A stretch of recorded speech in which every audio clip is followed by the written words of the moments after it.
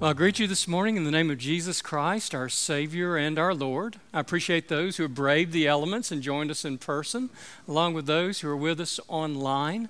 Today we are continuing our January worship series, which is also our church-wide year-long theme of Route 66.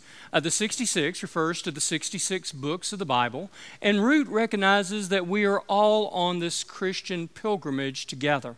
And throughout the year, we are focusing on the authority and the relevance of Scripture in our lives. We're inviting the congregation to read the New Testament together. And the reading plan begins on Monday, January 31st at the conclusion of our sermon series. The reading plan is available in a variety of ways. We have published a brochure that you can stick in your Bible. It's available out in the lobby. You can pick it up after worship. It's on the church website. And we are also going to be sending out on our weekday devotions every day, Monday through Saturday, you will get the reading. One chapter a day, 6 days a week, Monday through Saturday, with Sunday as a Sabbath, we'll be able to finish the New Testament by Thanksgiving week. And it's a journey that is going to change our lives. Last week, I began the sermon series by talking about the Bible as the owner's manual for life. And today I ask the question, did Jesus use the King James Version of the Bible? Our scripture lesson comes from Psalm 1. Listen to the introduction of the Psalter. Blessed is the one who does not walk in step with the wicked, or stand in the way that sinners take, or sit in the company of mockers, but whose delight is in the law of the Lord, and who meditates on God's law day and night. That person is like a tree planted by streams of water, which yields its fruit in season, and whose leaf does not wither. Whatever they do prospers. Not so the wicked. They are like chaff that the wind blows away. Therefore the wicked will not stand in the judgment, nor sinners in the assembly of the righteous. For the Lord watches over the way of the righteous, but the way of the wicked leads to destruction. Amen. Last week, I talked about how the Bible is not only a book, but also a book of books. In fact, the word Bible comes from the Greek biblia, which literally means the books. Within the covers of Scripture, there are 66 books written by various authors in different times and places over a span of centuries.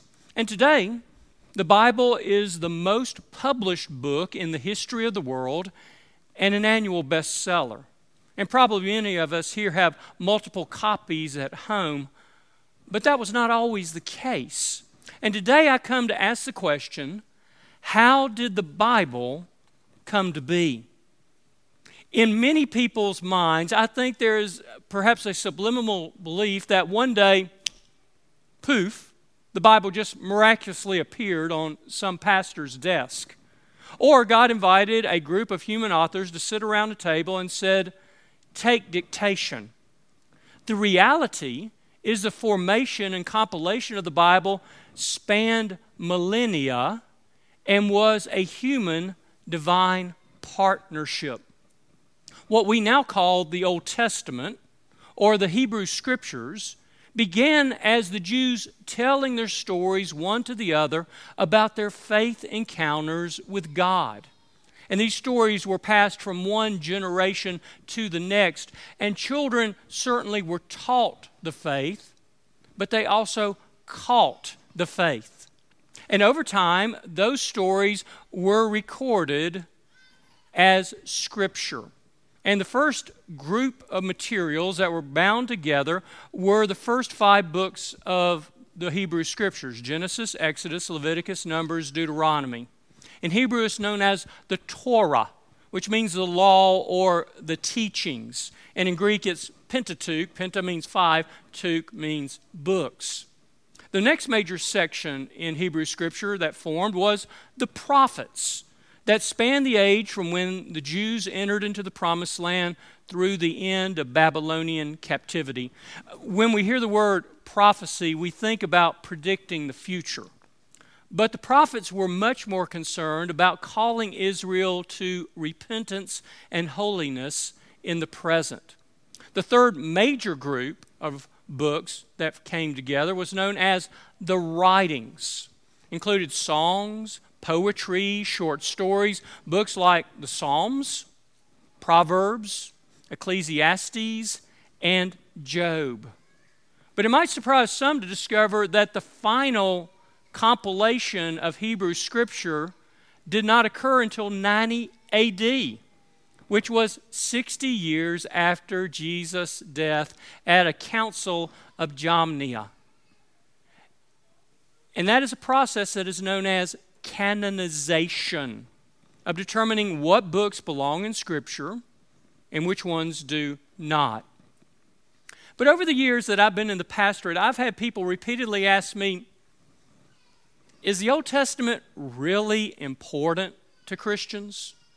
The very adjective of old seems to delineate and denote a lesser status. But God doesn't change. God is the same today as God was yesterday and will be tomorrow. The character and nature of God are eternal, from Genesis 1 all the way through Revelation 22. I'd also remind you that Jesus was Jewish. The original apostles Jewish, the early church Jewish. The only scripture they had was Hebrew Scripture. In fact, last week we heard from Paul's second letter to Timothy, chapter 3, where he talked about how all Scripture is God-breathed. And I'm going to make a point that's obvious as soon as I say it. When Paul wrote those words, the New Testament hadn't been compiled yet. Paul was writing, literally, the New Testament when he wrote those words. So when he said all Scripture is God-breathed, he was talking about Hebrew Scripture. And it continues to be important for spiritual formation and understanding who we are and who God is in the Christian's life today. So let's now consider the New Testament, because the early church had the Hebrew Scriptures as their only Bible, but over time, authors wrote additional books and letters that the church began to realize had been inspired by the Holy Scripture and were attaining the status of Holy Scripture. The books in the New Testament were written over a span of about 50 years. Chronologically, the earliest ones written were by Paul in the 50s AD. The first gospel was not written until about 30 years after Jesus' death, 60 AD, by Mark. And the final book of the Bible of Revelation was written in the mid-90s AD. And the church began to set aside a group of books because they believed they were divinely inspired. They were associated with one of the original apostles. They were universally accepted in church life. They were used by various congregations in preaching, teaching, and worship. And they were seen as agreeing with the overall witness of Scripture. But it wasn't until about the end of the 5th century, around 400 AD, when the final version of the New Testament came into being, with 27 books divided into 4 major categories. There's the 4 Gospels, Matthew, Mark, Luke, and John, that tell the story of Jesus. There's the Acts of the Apostles that tell the history of the early church. There are letters or epistles written by Paul and others. And then there's Revelation, which is a foretelling of the final days. It might surprise you to discover some of those books almost didn't make the final cut. Hebrews, because it has uncertain authorship. James, because he focuses more on works than he does on faith. Jude, who seems to refer to a book that was not included in the New Testament. And Revelation, because it's, bizarre. When people hear the story of how the Bible came to be, the Old and the New Testament, it causes some consternation, concerns, doubts, and angst, because it was in so many ways such a human process of human authors, compilation, and approval. But let me pause here and say to you, that's the story of the Bible. That's the story of our faith. That the Lord God Almighty chooses to work through human beings. That God uses us for who we are, and sometimes despite who we are, to get God's work done. Consider one of the primary images used of the church in the New Testament. We are the body of Jesus Christ. Think about that literally for a moment. If God's work gets done, it's because we do it. If God's word gets spoken, it's because we speak it. If God's mission gets accomplished, it's because we hold out our hands and our feet to go out and get it done. Scripture is this beautiful partnership between the divine and the human as God's word is spoken through human words. Today, the Bible has been translated into every known language in the world. But originally, the Hebrew Scriptures were written in ancient Hebrew and a little bit in Aramaic, and the New Testament was written in Koine or Common Greek. I'm going to make a very obvious point. Whenever you pick up an English version of the Bible, you are reading a translation. And there are all sorts of different translations out there that help us to be able to access God's Word. But for years, the Bible was only in Hebrew and in Greek. It wasn't translated into Latin until about 400 AD. And wasn't translated into English until the 1300s. But the most famous translation into English occurred in the 17th century. In 1604, King James I of England commissioned a group of scholars to produce a new translation of the Bible in English. And this was partly motivated by the Puritan movement in the Church of England. I mention that historical fact for a reason, because you know the later part of the story. How in 1620 there was a group of Puritans who traveled to the New World, on the Mayflower, Plymouth Rock, the Pilgrims, Thanksgiving. That movement was the impetus for what became the King James Version of the Bible in 1611. And it became the most used English translation of the Bible for centuries. In fact, when I was a young teenager, most of the members of the congregations I was associated with still use the KJV. And there's some churches to this day that believe that's the only version you ought to use. And I say it tongue-in-cheek, but there are some people out there who believe Jesus used the King James Version of the Bible. But here's the thing. The King James Version was written about the same time William Shakespeare published his plays. If you struggled with British Lit in high school, odds are good you're going to struggle with Elizabethan English in the King James Version of the Bible. Now, there's some parts of it I absolutely adore. Psalm 23 sounds strange to me in anything but the KJV. The same for Luke's Christmas story. But for most people, a more modern translation of the Bible is helpful. And when you go out, if you haven't bought a Bible recently or are looking for a new one, there are two major groups that you choose from. There are groups of scholars that attempt to write accurate translations of the Bible, but in ways that are legible and accessible in English today. And then there are other either groups or individuals that write paraphrases of the Bible that may sacrifice a little bit of accuracy in order to make it more accessible to people in modern English. And there are a variety of great translations out there, and I encourage you to go to a Christian bookstore, go online, find one that makes sense to you. In this week's pastoral letter, I'm going to be talking about, I use the New International Version. I love its accuracy, but I also love how it makes sense in my mind and how it's translated.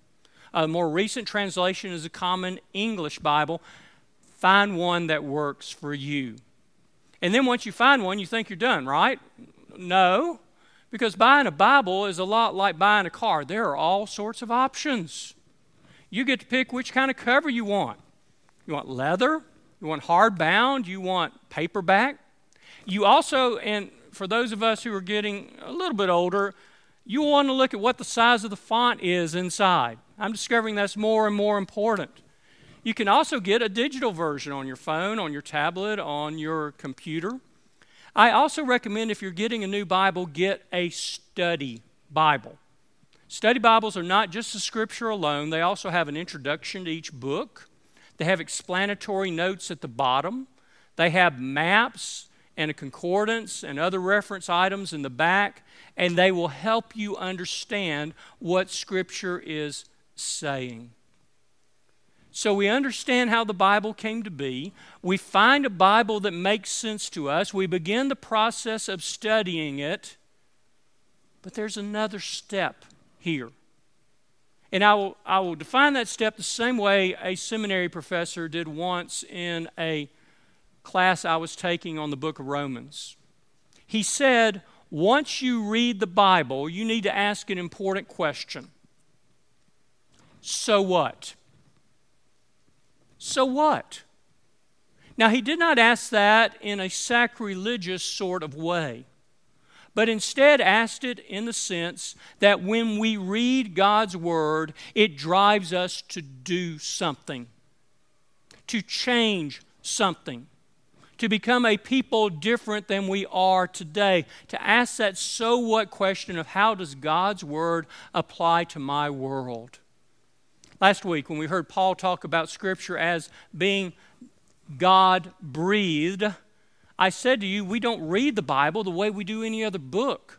Because when we open the pages of Scripture, we're entering into a conversation with God. And we might think we're interpreting the Bible, but the Bible's also interpreting us. And if I lost you in some of the history of how the Bible came to be, I hope you'll at least tune in to this next part.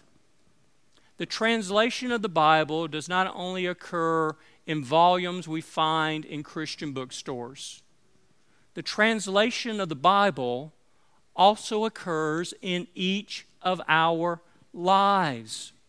How it gets translated from paper and ink to heart and soul, from word to world, from self to others, from now forever, is the so what question of how God wants to use God's Word to change us, to change others, to change the world. And so we're invited on this exciting pilgrimage we're calling Route 66 to read the New Testament together and ask the question, so what? Of our individual lives, of our small groups, and of our community of faith. One of the great church fathers who lived in the 4th and 5th century was Augustine. And he wrote books on theology that continue to shape the church today. And he wrote about his own spiritual autobiography in a book that was entitled Confessions. Because in his earlier life, Augustine led a life of sinful abandon. And he kept hearing God's call upon him, but he kept rejecting it. In fact, one of his famous self-centered prayers was this: Lord, grant me chastity and continence, but not yet. And then one day, he was so distraught, he ran out into the backyard, threw himself face first on the ground, and cried out to God for deliverance. And beyond the wall, in the next courtyard, Augustine wrote how he heard a childlike voice call out, "Take up and read. Take up and read."